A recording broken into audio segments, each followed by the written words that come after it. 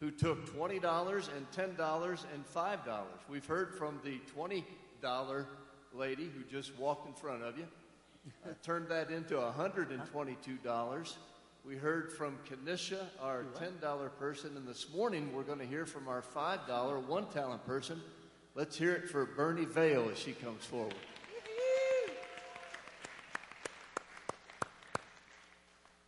So Bernie, you're going to use this very mic, so come up here and stand to my right and I'll shift it to you. You received the equivalent of 5 talents, or 1 talent, $5. Now I'm hoping your story is better than the parable of the talents in the scriptures. If it weren't, I wouldn't have you up here, but who knows? Maybe she thinks that she ought to bring that parable to life. In that case, our ushers will be waiting to take her into outer darkness where there will be weeping and gnashing of teeth. But I have better hopes for you. So what did you do with your $5, 1 talent? Okay. Take it over. Let me shift this to you. So mine is probably a little disappointing compared to the first 2. But I did exactly what God put on my heart. So when we were up here and Pastor Ben was distributing the money, $20, $10, and me $5, I was immediately a little disappointed that I only got $5. So just a couple of days later, 2 people I believe God put on my heart, but it wasn't exactly what I had in mind, so I prayed about it for the rest of the week, and those 2 people were still on my heart. So what I did with my $5 is I went to the dollar store, which is no longer $1, and I bought a little garden rock that said peace on it, and then I bought this fancy-looking chapstick. So the rock, the lady that I gave the rock to is a neighbor, and Frank and I moved out to Divide 2 years ago, and now I understand why people move out to the boondocks, because they don't want to be bothered.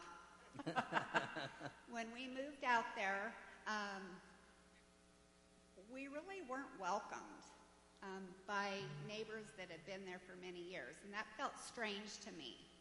We always had to initiate the wave and conversation, and there was very little of that, and I think it's because many people want to stay to themselves. Well, there was a lady, a neighbor at the very end of our road. We all have some acreages, so we're quite a ways apart, but we have 3 houses past our house on this road. And I waved to her for 2 years, and she would never wave back, so I got a little disgruntled. But Frank was super generous, in my opinion, to grade this road. We've got a lot of... Am I talking too long? No, you're good. Sorry. I like details. So. We have a really clay-like soil out where we live, and so when it gets wet, it's just a muddy bog. And so Frank started grading this road for everybody, including the people past our house, just to make it better when it got really bad. Well, this neighbor never thanked him, which we didn't expect anybody to thank him, but she criticized the way he was doing it. So that did not set well with me. So this late spring, she was out there way past her house, closer to our house, and she was digging this trench in the road so the moisture would go down onto our land. And that really irritated me. So I'm on a walk, an evening walk, and she's out there doing this, and she wanted to talk all of a sudden, and I would not give her the time of day. I just walked right past her, and she knew I was mad. And that has haunted me, that encounter with her. I don't know her. I know she's not neighborly, but I stooped to that. And so she's the first person that came to my mind, and that I needed to invest in her. So I didn't invest the money, but I invested in people. So I buy this peace rock for her, and it looked kind of goofy, but it really didn't matter. It's not about how much we spend or how nice it is. I needed to make amends with this lady. And so went and bought it, and I came home one night, and I said, Frank, if I don't give this to her right away, I'm going to chicken out. So I had a note card on there, and in the note, I apologized, and I told her in the note that I'm a Christian and that I wasn't behaving like one, and please forgive me. So I go to her house. She has a friend outside. They're sitting outside visiting, and I was really pretty nervous about how she was going to receive it. And she gave me a big hug and just couldn't believe that I came to her house to make amends.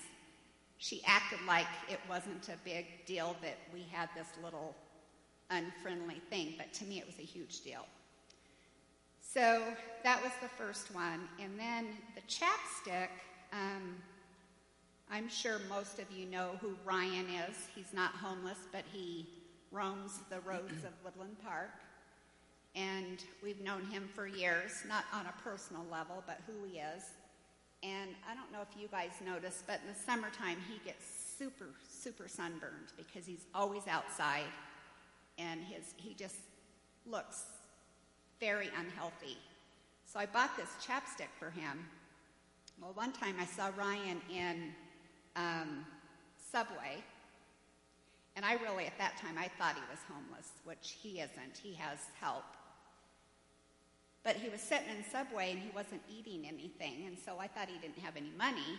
So I went over to him and quietly asked him if I could buy him a sandwich. And he was not having a good day, and he was super offended by it. In fact, he scared me just a little bit by the look he gave me. Rumor has it is he is schizophrenic. I don't know if that's true or not, but I do know that something is off. So he was the other person God put on my heart. And when I drive into work in the morning, I almost always see him walking, and that's pretty early. So he gets up early, and he stays on the streets all day. So I can't seem to find him driving to work for a few days. Well, one morning I did see him, but I had driven past him, so I hurried up and parked, and I'm running up Highway 24 on the sidewalk. I had my purse, I had the chapstick, and I yell at him, Ryan! And he turned around and looked at me, and I said, I think he was startled that I called him by his name. And I said, Ryan, I really worry about you in the summertime with your sunburn and your lips, and I want to give you this chapstick. And he said, no, I have Neutrogena. And I said, well, why don't you take this for a spare? And he said, no. And I said, okay. He said, put that back in your purse. I said, okay, put it back in my purse. And he shook my hand. He said, thank you. And I said, Jesus loves you, Ryan. So that was my other one. But then I had this chapstick to deal with. And I had another $1, believe it or not. So I didn't know what to do with it. I'm in Colorado Springs, and I see a homeless person on a very hot day, and I went to a McDonald's up north in the Springs and bought a Coke and this chapstick, and this guy had a sign that said, God bless you. And so I get this Coke and the chapstick, and I stopped and I gave it to him. I think he was a little disappointed that it wasn't money that I was giving him, but I said, God just blessed you. So I invested in people, and you know something, just real quickly. I'm sorry. What God really put on my heart is what, in this stage of my life, what I have the least amount of is time. but we are hungry for relationships.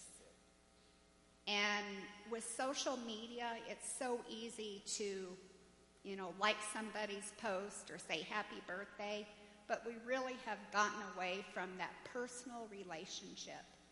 And so the lesson for me has been, I need to give up some of my time and figure out what's important. So it was a good thing for me. So. Amen.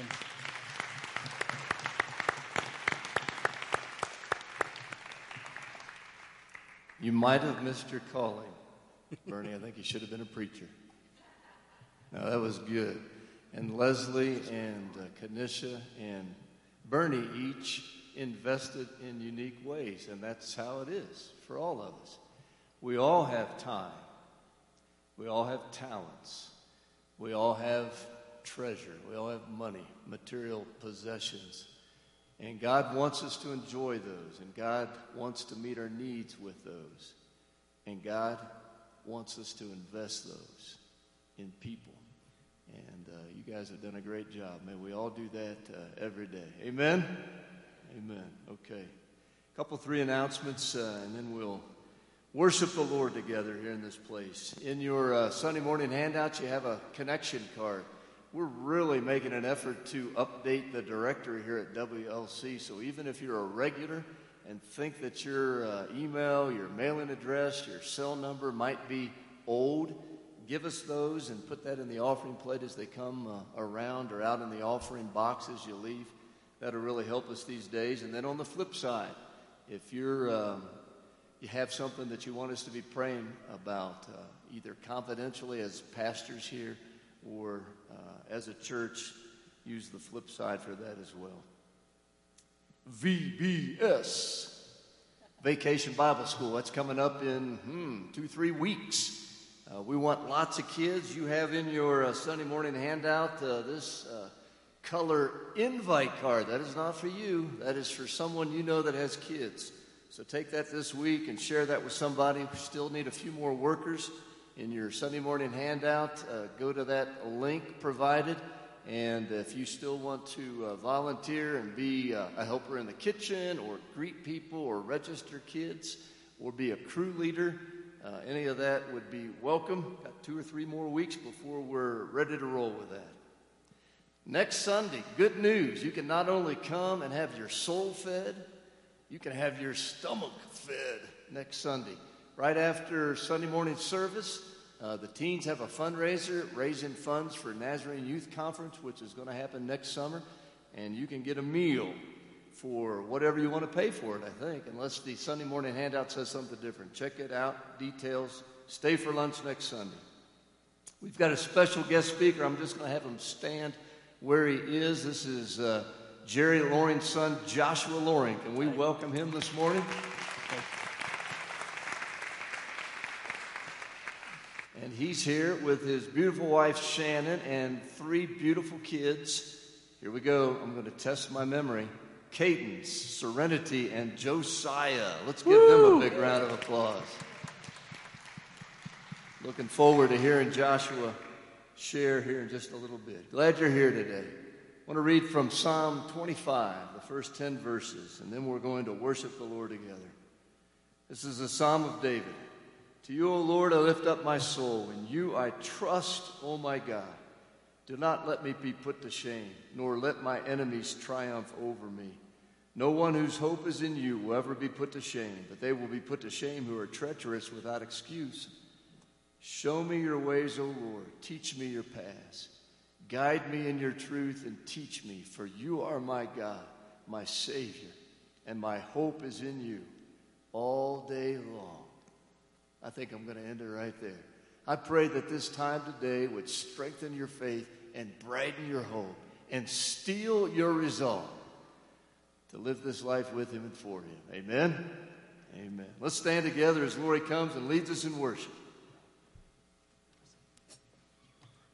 Good morning, everyone. Did you have a good week? Yes? Good morning. There you are. Yay. Good morning. Let's welcome the Lord in this morning. Would you pray with me? Lord Jesus, thank you. Thank you for getting everybody here this morning with smiles on their faces. Thank you for the fact that we're anticipating your Spirit to come into this place and take us over, that we can set our weeks aside, that we can check everything in at the door, and that we can give all of our attention to you as we step into your throne room. We are grateful that we get to worship you in all different ways, Lord. We love you. And all God's people said, amen. Let's worship together.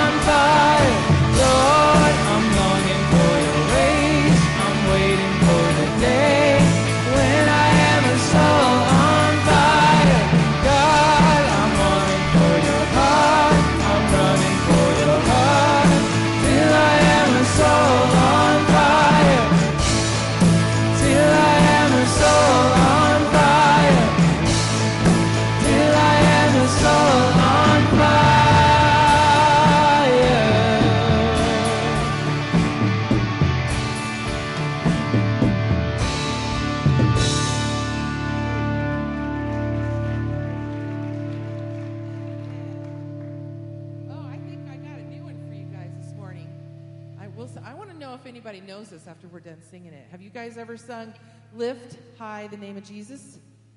Yes, I see 2 hands. Oh, it's a great song. We are just introducing it this week, but it's from 1870. So it's been around for a while. Some of you guys may know it. So, but it's a good old tune. But it'll keep your feet moving. So, just hang in there. You'll pick it right up right away. But the message is great. And it's so good to sing about him and know that our brothers and sisters have been singing since 1870, at least, right? That's good. So hopefully you guys will know it. We'll do it next week too, but we wanted to introduce it to you today.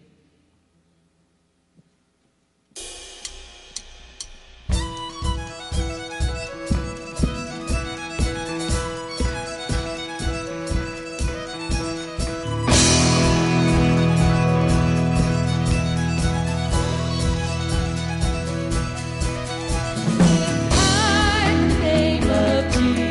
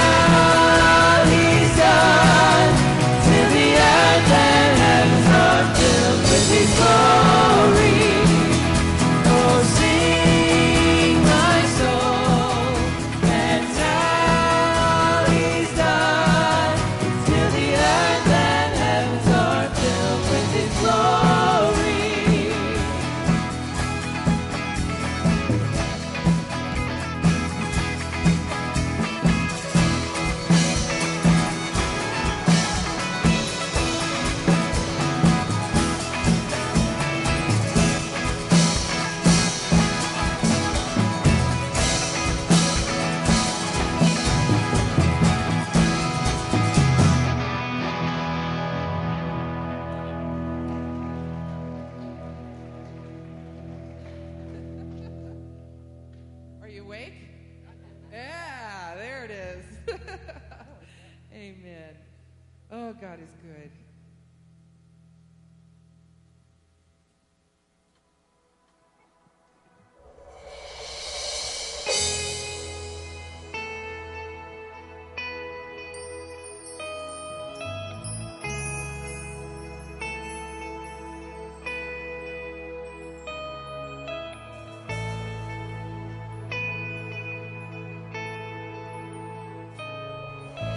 I just want to speak the name of Jesus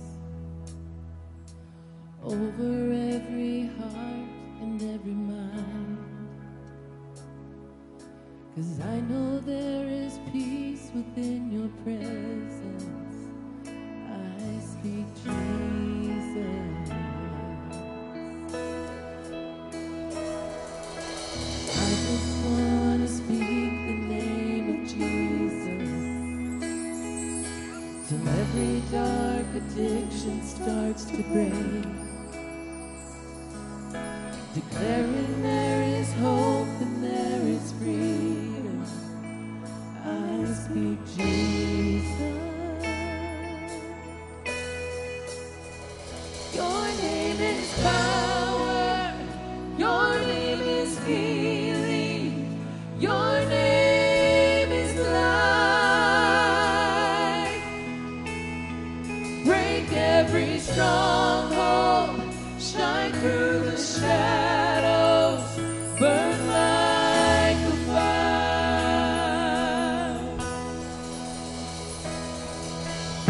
I just want to speak the name of Jesus over fear and all anxiety.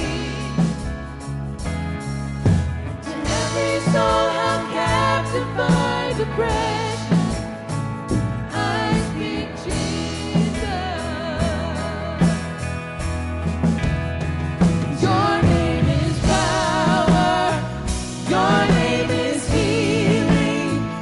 Your name is life. Break every stronghold. Shine through the shadows. Burn like a fire. Your name is power. Your name is healing. Your name is life. Break every stronghold. Shine through the shadows. Burn like a fire. Shout Jesus from the mountain. Jesus in the streets. Jesus in the darkness over every enemy. Jesus for my family, I speak the holy name, Jesus.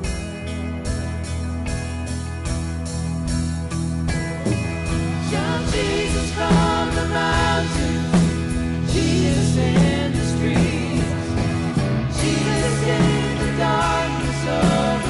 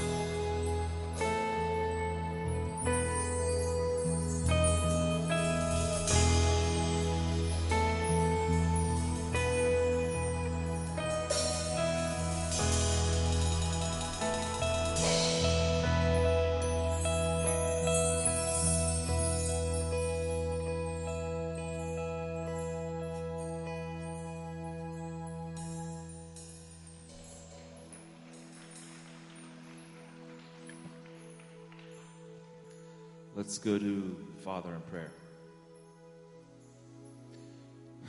Lord, we are thankful for your presence. We are thankful that when we call, you come running, and that your presence is something that we can't do without. Just speaking your name, Lord. There's power in that. There's healing in that. There's life in that, as we've been singing. Focus on those things, Lord, this morning of what your power can do in our lives. If we just pause and think about that. Imagine how far, Lord, you can take us. You can bring us through the darkest valley. We thank you for that, Lord, that in any situation, any moment in our lives that we may be feeling less than or without strength, that you come. You can conquer. You can overcome whatever it is that we're dealing with. And I don't know what all is happening here in this building and the lives of those that are represented here, but I'm sure there's some struggles. There's some wrestling going on right now. And Lord, I just pray that your presence is here and falls fresh on those people that need you. Please come, Lord, and we entreat your presence upon this place. Give us power to be the people that you have called us to be. Let these people that have been taking talents and multiplying them not just be 3, but let it be the entire congregation here, Lord, that we take your talents that you've blessed us with and go out and multiply them and be your people in a world that needs to see what your love is all about. Let us be about your love. Your word says that the disciples, those that follow you, will be known by their love. And let that be true of us. Be with us this week. Let us go out and give us the strength and courage to do what it is you've called us to do. Be the people you've called us to be. We thank you for your spirit, the power that you give us. We thank you for you, Lord, your presence when we need it most. We thank you, Lord. It's in your name we pray. Amen. Let's take a moment now and greet one another. Turn to someone and tell them you're happy to see them.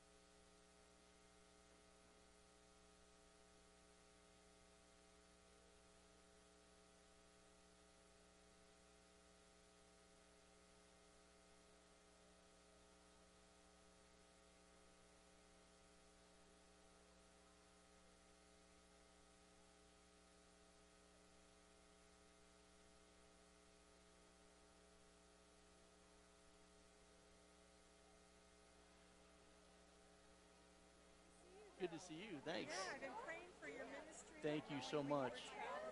Appreciate that. Okay. That is a great sound, but I want to give Joshua plenty of time to speak.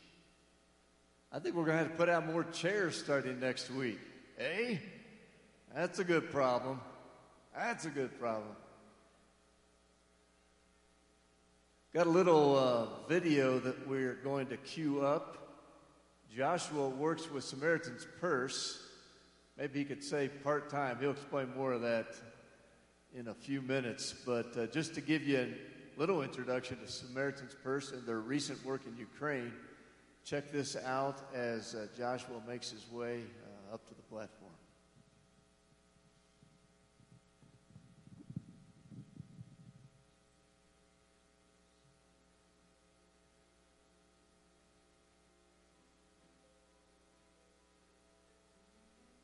Nazarene Compassionate Ministries is the church in action. An outflow of the Church of the Nazarene. Actually, that's the one for later. Let's go to the other shorter one. There you go.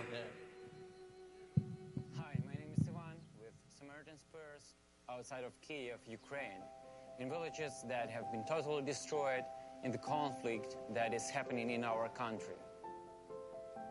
These villages suffered a lot of damage, and people have a lot of needs right now.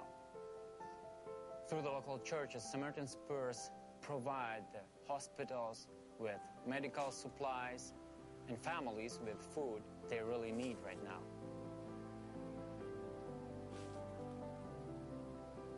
Thank you for prayers for us here in Ukraine. You are making a big difference in life of Ukrainian people.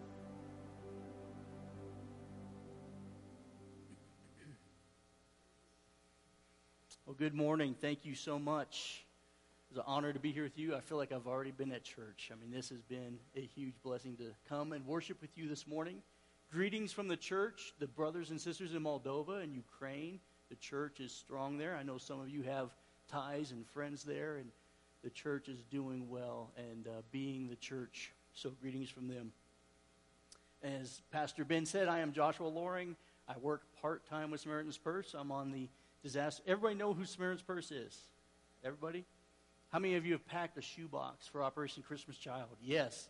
Yeah, that ministry alone opens many doors for us. You guys are one of our partners with doing that, and we have partners all around the world that have already gone before us. So when we show up as a disaster, they know who Samaritan's Purse is because of OCC usually. And we partner with churches and believers there to help get aid to people and to share the gospel. I want to give you a little brief testimony of where I came from and how I got started in disaster relief. But before I do, if you guys don't mind, I'd just like to open in prayer. God, this morning, thank you for this church. Thank you for the prayers they've given for the ministry in Ukraine and for my family and myself as I serve there, and just for all the work that's being done in your glory and your honor. May the words of my mouth and the meditations of my heart, Lord, be pleasing unto you. And Lord, what you would like to say this morning, may that go out. May your Holy Spirit minister to hearts this morning. In Jesus' name, amen. So, I got saved in a Nazarene church, or a Nazarene camp, 8 years old, California, got saved. Had some issues later on in life, struggled with 10 years of abusing drugs and alcohol. Finally, the Lord got a hold of my life again. I moved to Maryland, where my dad was living at the time, and we attended a Nazarene church there, and they welcomed me in. They discipled me. I was there in 98. And started going on some of these work and witness trips. Anybody been on work and witness? Yeah. Awesome. It will change your life. Sorry. Watch is doing weird things. It will definitely change your life. And it changed my life to the point where one morning I showed up in 1999 about this time in around July and told the pastor, I said, I think the Lord might be calling me to do foreign mission work. He said, that's great. We're going to pray for you. And he goes up to do the service, and first thing he says is, everybody, Joshua's called to foreign missions. He's going to be a missionary. I'm like, maybe a little too fast for me. But it wasn't too fast for the Lord. 3 months later, I was introduced to Bob Prescott, who was the Nazarene Compassionate Ministries president at the time. And someone said, go talk to him about missions. So I go up and I said, hey, I'm Joshua Loring. I'd like to talk to you about missions. He said, do you have a passport? Basically, is what he said. Do you have a passport? Do you have your shots? And can you leave in 3 weeks? And I'm like, wait a minute. I just want to talk to you about missions. And 3 weeks later, he had me on a team of 8 in Kosovo, rebuilding homes after that war. How many remember the war, the Serbian-Albanian war? Yeah, we were rebuilding homes amongst Albanian Muslims who had been attacked and tried to push out of the Kosovo region. And you can actually read about some of that story, and I think it's a 2001, one of your Nazarene missions books has a chapter in there about that. But we ended up starting a church. A young man is an Albanian who got saved as a refugee, Emir Gashi. He would translate our Bible studies on Saturdays. He spoke one Saturday and shared, we'd been speaking for months. Nobody's receiving the gospel. Nobody's accepting Christ. And he's 16, shares one message based on this song by Crystal Lewis. I remember it so well. People get ready. Jesus is coming. Soon we'll be going home. 3 kids give their lives to the Lord. 3 young men. One had never even been there before. One of them had become his worship pastor. His dad said he would not be a pastor. His dad was Muslim. He appreciated all the work we did on his home, but he was not going to let his son become a pastor. He's going to become an engineer. So Emir goes to school in the capital of Pristina and becomes, studying for an engineer, but he needed a place to worship. So he plants a church where he's still pastoring to this day. He's got a beautiful American wife from Missouri, and they've got 2 sons. And Salim, who got saved when he first spoke, led worship for him for a while. I'm not sure if he's still leading worship or not, but he's also the president of the Evangelical Association of Kosovo, and just an amazing young man. He doesn't look like he's aged a bit when I look at him on Facebook and stuff and see what they're doing. And they've celebrated 22 years now as a church. So there's 2 Nazarene churches that were planted there because of you guys, Nazarene Passion Ministries, sending some volunteers. We were volunteers to go and rebuild homes for a year. So God is good. It's neat to look back and see some seeds that have been planted and how they've grown and how they've been used. So that's my introduction to missions. And in 1999, I told the Lord, and I'd read this scripture from Romans 12:1 and 2. It says, I'm going to read from the New Living Translation. And so, dear brothers and sisters, I plead with you to give your bodies to God because of all he has done for you. Let them be a living and holy sacrifice, the kind he will find acceptable. This is truly the way to worship him. Don't copy the behavior and customs of this world, but let God transform you into a new person, by changing the way you think. Then you will learn to know God's will for you, which is good and pleasing and perfect. And I think that has a lot to do with that whole process of sanctification. And at that time, I told the Lord, God, I will go anywhere you want me to go. You make a way and I'll go there. Did not know what I was committing to at that time. And that seemed like a big deal to say when I was single and had nothing to really worry about. And now I've got a wife and 3 kids and a business. And I remember when the Lord was sending me to the Bahamas in 2019, my first deployment was Samaritan's Purse on the DART staff, which is Disaster Assistance Response Team. And I felt the Lord say, do you still trust me? Do you still think I can do this? And it was tough. It was hard. Leave my kids and my wife. But my wife is very supportive. My kids are very supportive. And it's been amazing. 9 deployments later, 3 years, I've seen a lot of different disasters. But God is faithful. God is good to us. And that's where the Lord has shown that I have special abilities and ability to be used by him. I have to depend on him. You get to these places, you don't know who you're dealing with, what you're dealing with. Every situation is different. And we trust in the Lord, and we thank you for your prayers. I know many of you have told me again and again, you prayed for us while we were there. And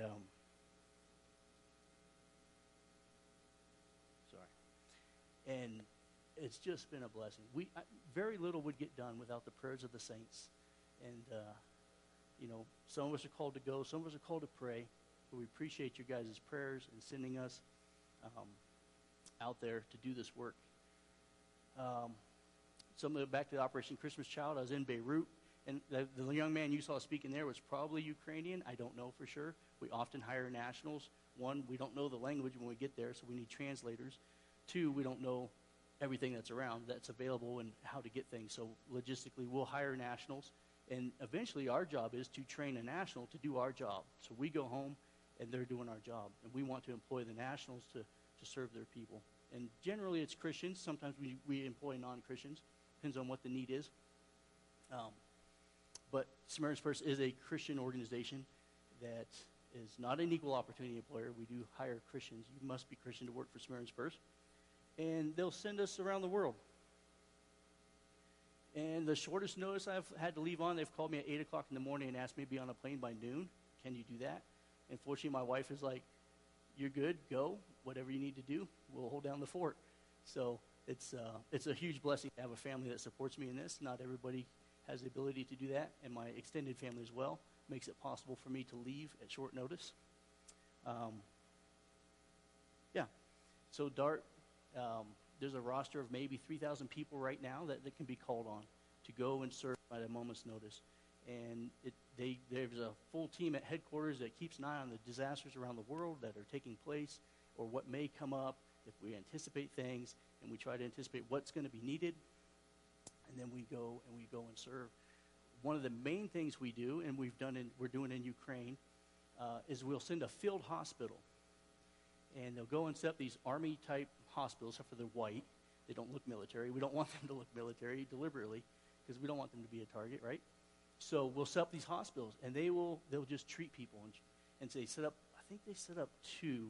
One's a tier 2, so it had like 2 operating rooms where they can do full operations in Ukraine. And then it has, sometimes you'll have inpatient, sometimes you only have outpatient. I think they had inpatient and outpatient, plus they had several clinics throughout the country spread out at train stations where people are coming in Ukraine, and they're riding on these trains. Some of these people have been standing for 10 hours just riding because they're so packed. There's no room to sit. Everybody's trying to get in there. They're trying to get everybody in that they can. They may have their bags with them. And they're fatigued, they're exhausted, they're stressed, they're dehydrated, and they come off these trains, and we'll have a clinic there that can just kind of help revive them, help them get some rest, help them make sure they're doing okay physically, and try to get them on their way out, right? Another program that we do, a part that I was on, is non-food item distribution. So these people have left their homes, they've left everything. Some of them may never go back to their homes. A lot of that territory has been been claimed by Russia, so they probably won't be returning. And they didn't leave with a whole lot of stuff. So we'll supply them with hygiene items, shampoo, toilet paper, razors, baby wipes, baby diapers, different needs that they may have, hand sanitizers. At the time, COVID was still an issue. We were handing out masks as well. And so just different needs that they're going to need. Some hairbrushes, socks, soap, laundry detergent. And no one really expected this to last this long. And what a lot of people were doing is they were fleeing. They were going to the border on a train, or they were getting a ride there from a taxi, or someone dropped them off there, but they walked across the border.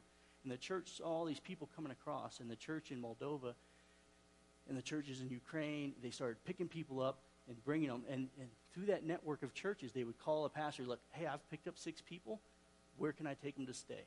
And one church would say, hey, I've got room for 6. We can take 6 here.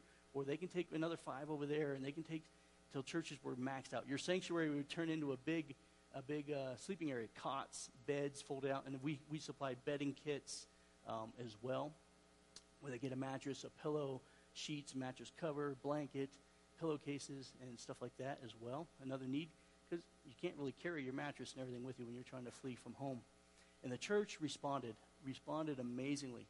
Problem is, I mean, how many of us can handle 190 people living in our church for 2 weeks, 2 months, 3 months? It's a lot of work, and it's a lot of challenge. And so we come along with them. We also have the food program where we work with World Food Program oftentimes and develop and getting food. And there's a whole beautiful, what do I call it?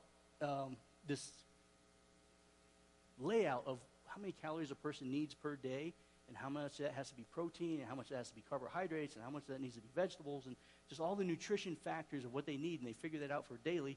Then they figure out how much they need for 21 days, and then we go purchase food by the tons, hundreds of metric tons a week, getting food out and distributing it through churches, and the churches that had people there. And then some of the churches got so full, like, we can't take any more people, and congregation members said, I can take a family, I'll take a family. And so there weren't camps there. It was everybody just got taken in by the church. There were a few community centers that were done by the government, and just amazing things. But I think about the wilderness and the Israelites wandering in the desert for 40 years. I'm like, God, how did you feed so many people? It takes so much food, and you're just out there trying to help, trying to offset some of the burden for the church that was there. So that's a lot of what we do, and that's where a lot of that money goes to, is food. Right now, it's a big need, is what they need is food. So food program is a huge one. I'll often deploy, and who am I? a guy that can do a little bit of building and fix a few things. I don't have a lot of great skills, but God has taken me and developed me over the years. I remember in Kosovo at 23, I was there for 3 months under a wonderful man named Dan Dillon. He taught me a lot of stuff. And then the last 9 months, they're like, okay, Dan's got to go home. You need to lead the teams. And I'm like, 23 years old. Who am I to lead teams in construction? And it caused me to depend on the Lord. And we had work and witness teams. We had 7 teams come in that 9 months to rebuild homes. And the Lord would send somebody on every team that knew what I needed to know for that project. And I've just learned to just trust God. I'm like, yeah, send me. I don't have a clue what I'm doing, but I know God will show up. And he'll use me despite myself. And it's awesome. God is faithful. And God remains faithful. Where am I at on time-wise? Okay. So, I remember I was talking about the Operation Christmas Child, and I was in Beirut, and we had hired 26 young people. Most of them were from the church, and they were out doing our distributions, and they would do assessments. Hey, how many remember the explosion in Beirut? That's what I'm talking about. The explosion happened. It was the 4th largest non-nuclear explosion in the history of the world. Decimated their city, took out 4 hospitals immediately. Massive destruction. Amazing more people didn't die. But I'm there, and we got these young people, and they're excited for Christ. And, I mean, the early church, Franklin was there. You read Franklin's book. He was there in the early days in the 70s when they had the Civil War, and they're smuggling food out to church parishioners and trying to get food to these people. And that was under Sammy Dogger. And then Milad's there with the Iraqi refugees, and all these came in, and they dealt with them. And then the Syrian refugees, there were still 1.5 million Syrian refugees in that area, or in that country when we were there. And Milad Dagher was ministering to them, and they were doing outreaches to all these refugees, and God kept bringing amazing stories from the Syrian refugees. We had several women tell us, we know why God allowed this to happen in our country, so we could come here and hear the gospel of Jesus Christ. So many gave their lives to Christ. It is an impressive work going on there. And these youth would go out, they'd assess them, they'd find out what their needs were, and we'd give them a shelter kit. And that's what I generally do, shelter, tarping roofs, removing debris from houses so people can get back in their homes and have shelter and live safely, feel secure in their home again. And these kids, several of them said, I remember receiving an OCC shoebox when I was 10 or I was 11, and it impacted my life. So those of you who have sent boxes, they touch lives, and they open tons of doors for us. It is such a blessing. So every one of those you do touches a life, and it helps us in the future work. It plants seeds, and we'll come in and sow right behind that and water, and God gives the increase. So just a huge blessing. Keep doing that. It does, I don't know how many millions they're sending out a year, but it's incredible. But, yeah, one time it was 4 hours. They called me at 8 a.m. and said, hey, can you be on a plane at noon? And I'm in the Springs. I'm like, I can go home, get my bags, get back. Yeah, I can do noon. That's 4 hours, plenty of time. I called my wife. I said, I'm heading home, and I'm going to Honduras. They're getting hit with a hurricane. Hurricane Eta had hit. And my wife's like, okay, do you need us to meet you? I said, no, I'm going to come home, change my clothes, and grab my bags and go. My bags are always packed. I have clothes that are just for my deployments. I have 2 suitcases. One's a carry-on and one I'll check. And if I check it and lose it, it's not anything important. All my clothes are in my carry-on. And I just tell her, like, grab my bags. We'll be ready to go, get everything, go down to the airport, get on. We go down to Honduras. We arrive there. We set up a hospital. And that's my main deployment with the hospital, is help them set up. And we set it up. Took us 3 days after we cleared the field. I mean, grass was this tall. We had to mow it down. They came in and mowed it, and they bug sprayed it and did all kinds of stuff. We still found tarantulas this big running all over the place, scorpions running everywhere. And it was just amazing. But it was a Hurricane 4 hurricane that came through there, caused major flooding, didn't have a lot of wind damage. And then on the 4th day, we opened up the hospital for half the day, and then we tore everything down, strapped it to the ground for Hurricane Iota that came through right behind it. Another Category 4 came right behind us and hit that same area. Major flooding, major mudslides, roads washed out. You couldn't get to a lot of the people. And Samaritan's Purse said, we'll get our helicopter there. And they flew our helicopter down and jumped it across all the islands down to Honduras rather than tear it down and fly it in a plane. It was going to be faster, and got it there. And we can get aid to these places where the roads are no longer viable, the rivers are impassable, and a lot of resources to do a lot of work.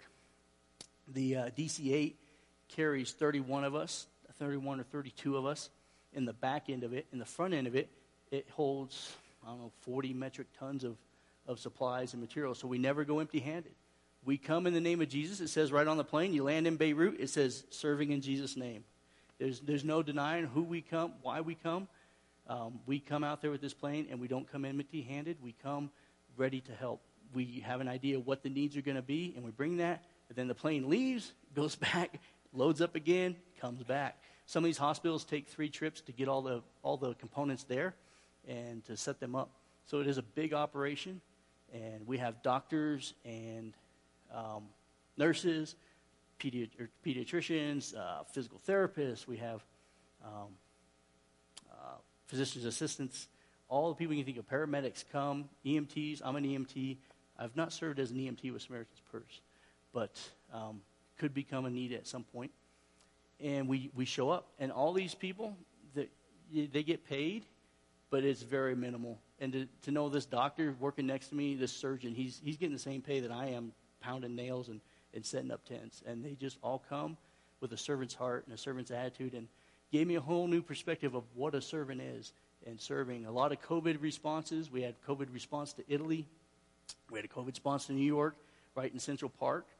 We had one in North Carolina. We had one in California, and set up these hospitals in a lot of different places just to help offset the overflow of so many people, the overextending the resources that they had at those hospitals. And that's what we do. We get invites from countries. Some countries will say, hey, we've had this disaster. We are open to receiving aid. You can come. Sometimes we just have to petition them. Hey, we've heard this has happened. Could we be assistance? We have to be invited. We don't go uninvited. The country has to allow us in.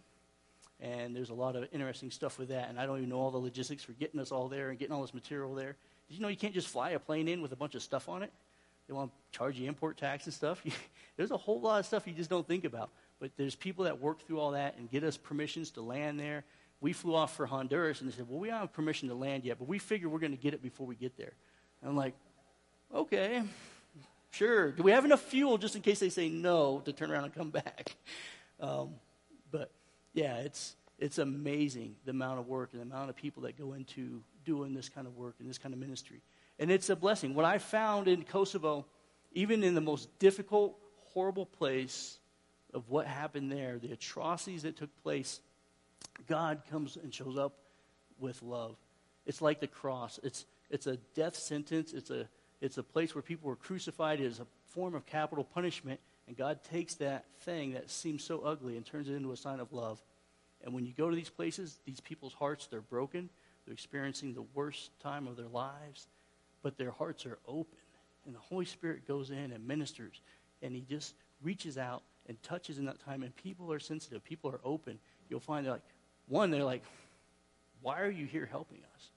And then as soon as they ask that question, it's like, well, let me tell you, because my life was a disaster, and God came in, and Jesus came from heaven, gave up his throne in heaven, came to earth, and gave his life that I could have another chance. And not only another chance, but eternal life. In our lives, that's what they are. They're an offering to God of worship. And maybe he's called you to give and serve in other ways. But this is what God's been doing through my life and what God continues to do through Samaritan's Purse. And it seems strange when everybody's trying to leave a country to be going towards that country and doing work. But what do we have to fear, right? Christ has given us all. We have eternity ahead of us. And who better to go, right? Those who are prepared to meet the Lord and Savior. Yeah, they're difficult areas, but it's where Christ wants to go. And Christ lives in us, right? The Lord Jesus lives in us, and he wants to go places. And sometimes I have to get up and say, Lord, where do you want to go today? It's not about me. What is your plan today? Who do you want to talk to? What do you want to say today? Whose life are you looking to touch? Because God wants to touch lives, and he takes ordinary people like me, and he'll do extraordinary things. So it's a blessing. And just the prayers you guys have given for us. I shared with Lori earlier. I was out in the community just doing something, putting in an application, and the lady says, are you related to Jerry and Julie? And I'm like, should I say yes?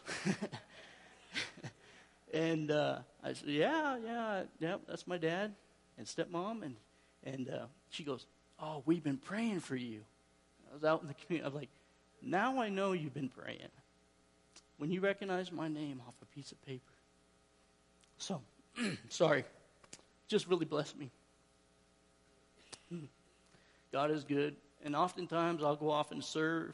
We'll go and do fire response. I don't know if any of you have been part of North American Ministries. That's a branch of Samaritan's Purse where they only work in the U.S. usually. They did go to the Bahamas and a few other islands. But it's mostly volunteer, probably like, I don't know, over 90% volunteers. They come and help with flooding and fires and hurricanes and tornadoes and earthquakes. And so I've served with them a few times. Forgot where I was going with that. Oh, it's a great ministry if you just want to do something local. They were here for the Waldo Canyon fire, and we got to sift ashes. And not long after that, my father-in-law experienced a fire at one of his businesses. So we're like, oh, yeah, we know how to deal with that, and we can deal with that.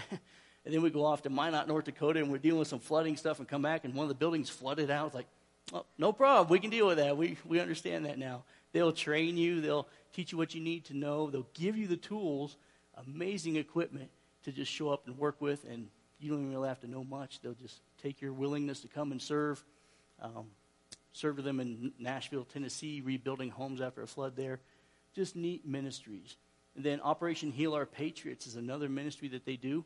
I don't know if you've heard of it. It's kind of like Wounded Warriors, but with a Christian emphasis. And it's up in Alaska, and they have a lodge up there, and they bring their spouse in the military and the one who served and maybe got hurt or whatever. They take them up there, and they do excursions. They go fishing. They go hiking. And then they minister to them and share the gospel with them, help them deal with the PTSD and the struggles that they're going through, and just honoring our heroes for what they've done.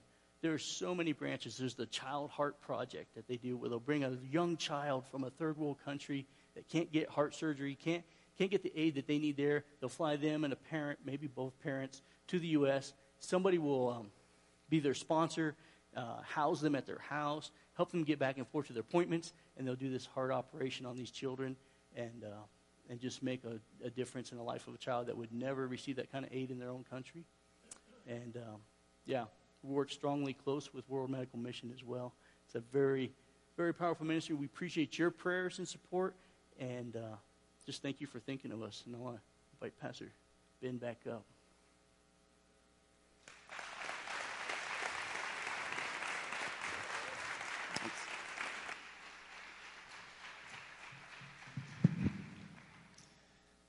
I'm realizing we've got a few connections. Bob Prescott, a good friend of mine and mission president back in our district in Maryland. There's another connection. And I ran into a few of those tarantulas in Honduras myself and learned something unique about them. If you chop them in half, they keep moving. That will freak you out. In music, often in a worship song, we'll put a tag on. This is the tag for the message, just about 5 minutes. But I want to say a thing or two. Thank God for the church and Christian ministries around the world and through the ages. We've heard about one today, Samaritan's Purse. We partner with them at Christmas time.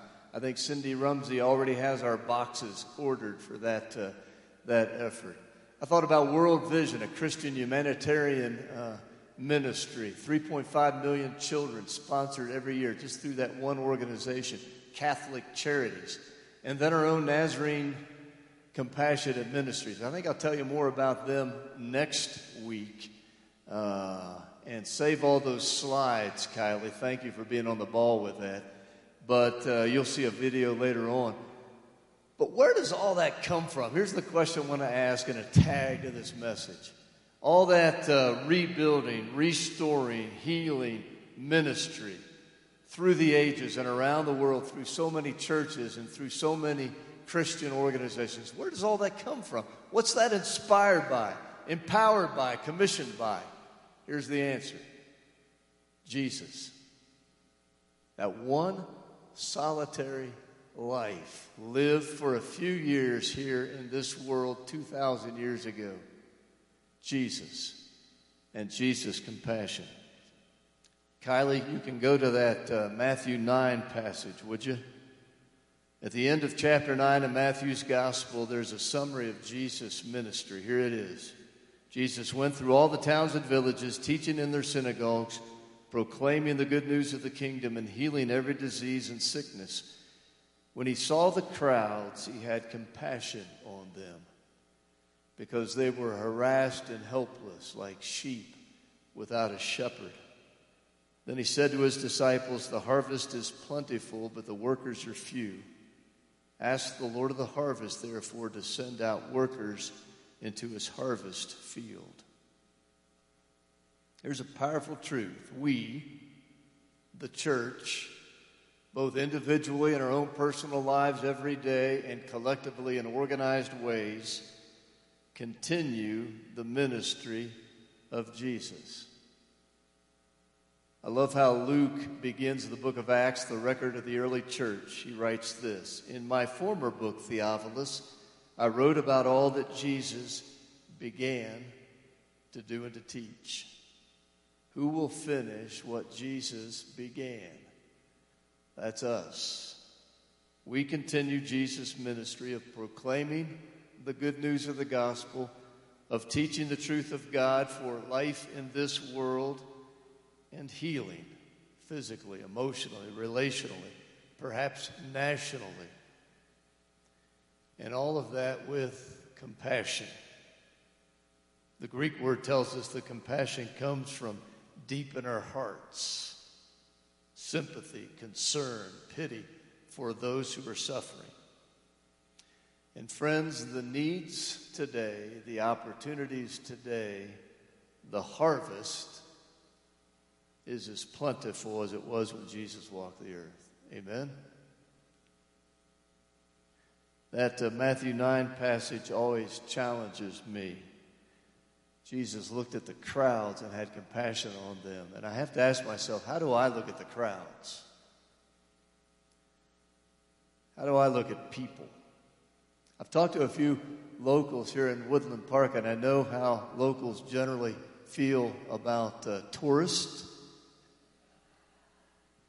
and people that have moved here from places like California and Texas, maybe Maryland. And I know the traffic and the Walmart and the retail places that have come into town and the development. Actually, Gaithersburg, Maryland was a little farming town outside of D.C., way outside of D.C. decades ago, a nice little town. And it's just been swallowed up. 86,000 people in Gaithersburg alone. And I know how the locals feel about that. I know. But how do we look at the crowds? There are folks that we see and say, man, they need to get their act together. Instead of hanging on to a God bless you sign, anything helps, they need to get a job. And maybe some of them do. And I think our helping needs to actually help. One of my best reads ever was When Helping Hurts. There's a way that we can help that enables poor behavior. But how would Jesus look at those folks? Thought about Jesus. He got frustrated at times. If you read the Gospels, it's got to be. Angry maybe. Sad a lot. But he never stopped loving. Never stop believing, trusting, hoping, enduring. How do we look at the crowds? There is the sheer volume of need and number of people who need. And sometimes I get overwhelmed by that. And it's easy to get so overwhelmed by the volume of need that we just end up doing nothing. When in reality, we are all called to do something. Think about World Vision. It started with one man who helped one girl in the 50s. And today they're sponsoring 3.5 million children every year. What kind of movement, what kind of fruit, ripple effect might happen when each of us just does something? Let's ask God for the compassion of Jesus. Let's ask God for workers in his harvest field. Let's be one of those workers. We want to be committed to compassionate ministry. around the world. And to do that, we need to think globally, pray, give. Sometimes we'll go, but we need to act locally. Because the reality is, as we've said a couple of times before in these past 3 months, we go every day. We see Ryan, that neighbor down the street who's a grump. We run into people every day that need Jesus. We're on mission 24/7, aren't we, Joshua? Here very soon at WLC, we'll be prayerfully considering how we can better serve our community. Let's pray for God's guidance and for the Spirit of Christ to fill us so that when we see the crowds, we're not just seeing a long line we've got to wait in or people cramping our style in this nice mountain town. But we see people for whom Christ died. People that God so loved that he sent his only Son into this hurting world so that whoever believes should not perish but have everlasting life and a better life right now. Amen? Amen. Joshua, thank you so much. Between your talk and Bernie's, I've gone away challenged, inspired, and encouraged today. Haven't you? Praise be to his name. Good.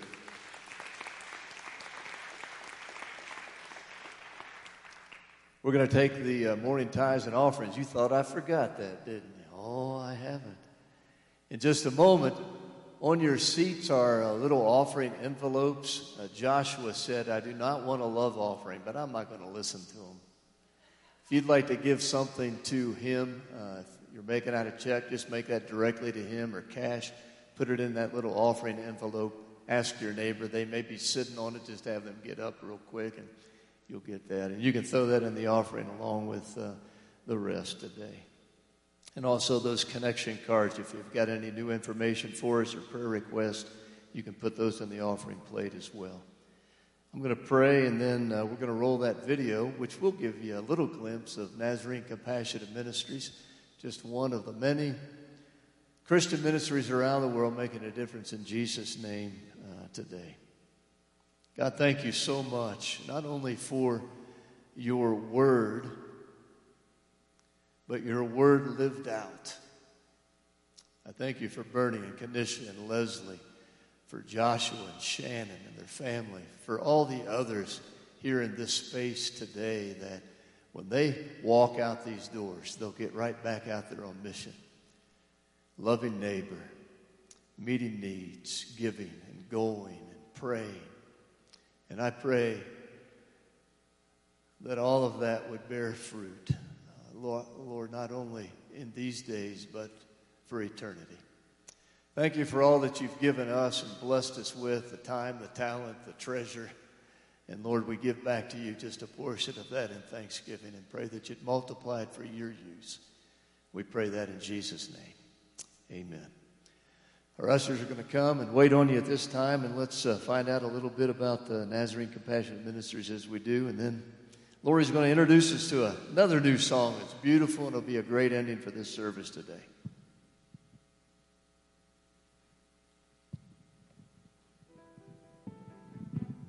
Nazarene Compassionate Ministries is the church in action. An outflow of the Church of the Nazarene, we mobilize local congregations to live out Christ's call to care for the least of these. Through church-led community development and emergency relief work, NCM uses a holistic ministry model that proclaims and demonstrates the gospel of Jesus. The result? Lives and communities transformed. Who is NCM? NCM is you. Whenever you offer hope to the vulnerable, food or water to the hungry or thirsty, whenever you provide care or hospitality, whenever you meet the need of someone in crisis or provide safety for someone in danger, whenever you build relationships with those living in the margins of society, you partner with us in tangibly expressing the love of Jesus. NCM is church-led because we believe in local congregations to be the hands and feet of Jesus Christ, building relationships that will live beyond particular projects. There are spiritual, relational, and systemic causes for poverty. NCM addresses the complex roots of the issue so that we can work towards physical, relational, and spiritual wholeness for each individual and their communities. At NCM, we work to enable children to become the people God made them to be by surrounding them with care. We address needs such as education and nutrition while also providing relationship and spiritual nurturing, all while making sure to address their larger context, the condition of the child's family and community. We are all made in God's image, and so each member of a community has dignity, value, and the capacity to bring about change. NCM equips churches to walk alongside individuals in developing their own communities and addressing their own complex challenges. Our hope is transformation through Christ for individuals and communities. We know that the work of God is the cornerstone of every life that is changed and every community transformed. Things can change in an instant. Disaster, disease, and scarcity can be hard to predict. For this reason, it is imperative that local churches are equipped to act fast when urgent needs arise. The Greater Compassion Fund helps NCM and local congregations in doing just that. Because of the Greater Compassion Fund, hungry families are being fed, sick people are experiencing healing, children are being given dignity, the persecuted are finding safety, clean water is decreasing the spread of disease, and people are seeing the love of Christ. Your partnership makes this all possible. To bring compassion into action, join us today at ncm.org.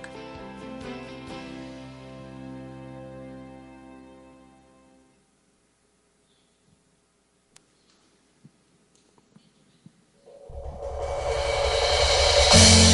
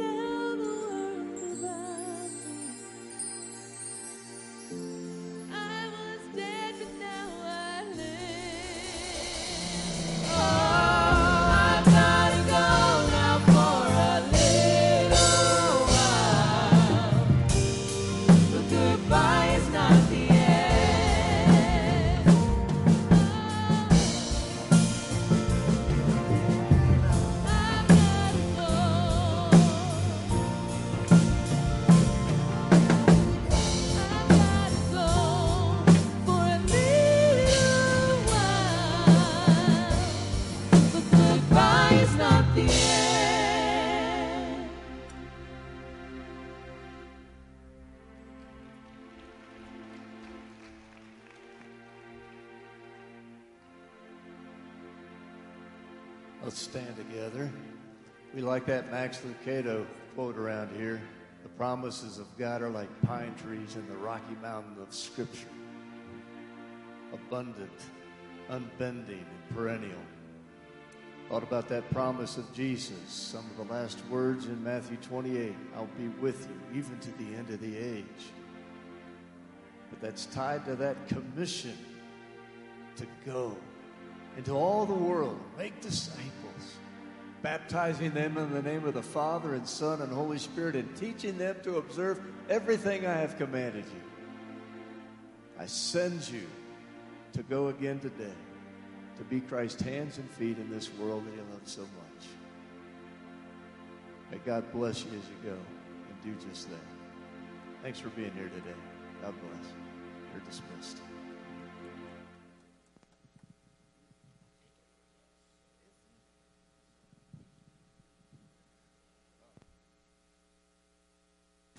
A thousand roads, a thousand ways, and why am I so afraid to move? I cross the line, I'm stepping out, so come what may, I give it all, 'cause I'm drawn to you. As long as my heart is beating, where you lead me, I will follow. Where you lead me, I'll give my life away. Where you lead me, I will follow forever and a day.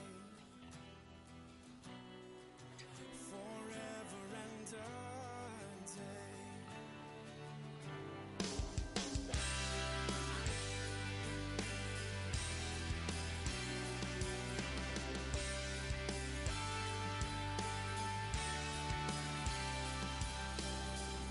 I can't deny your very presence is my life, and why would I ever turn away?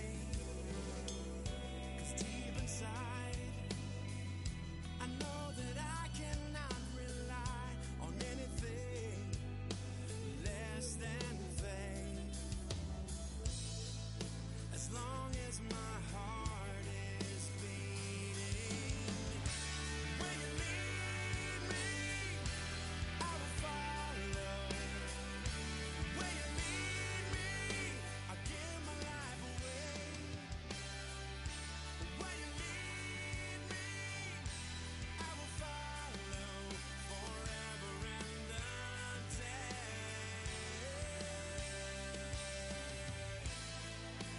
This is all I'm dreaming of.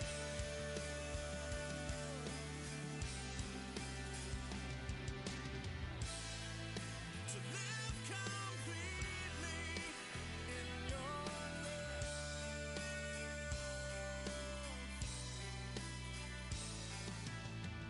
So this is life.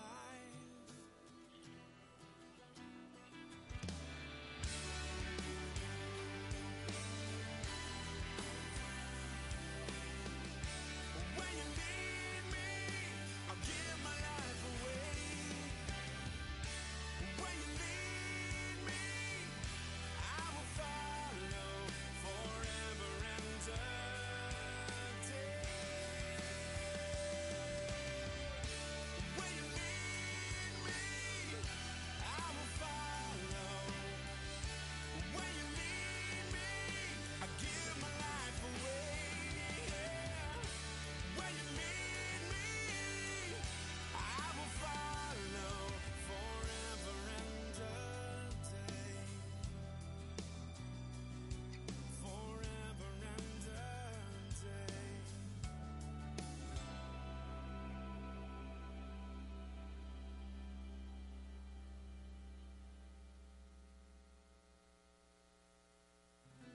What is life?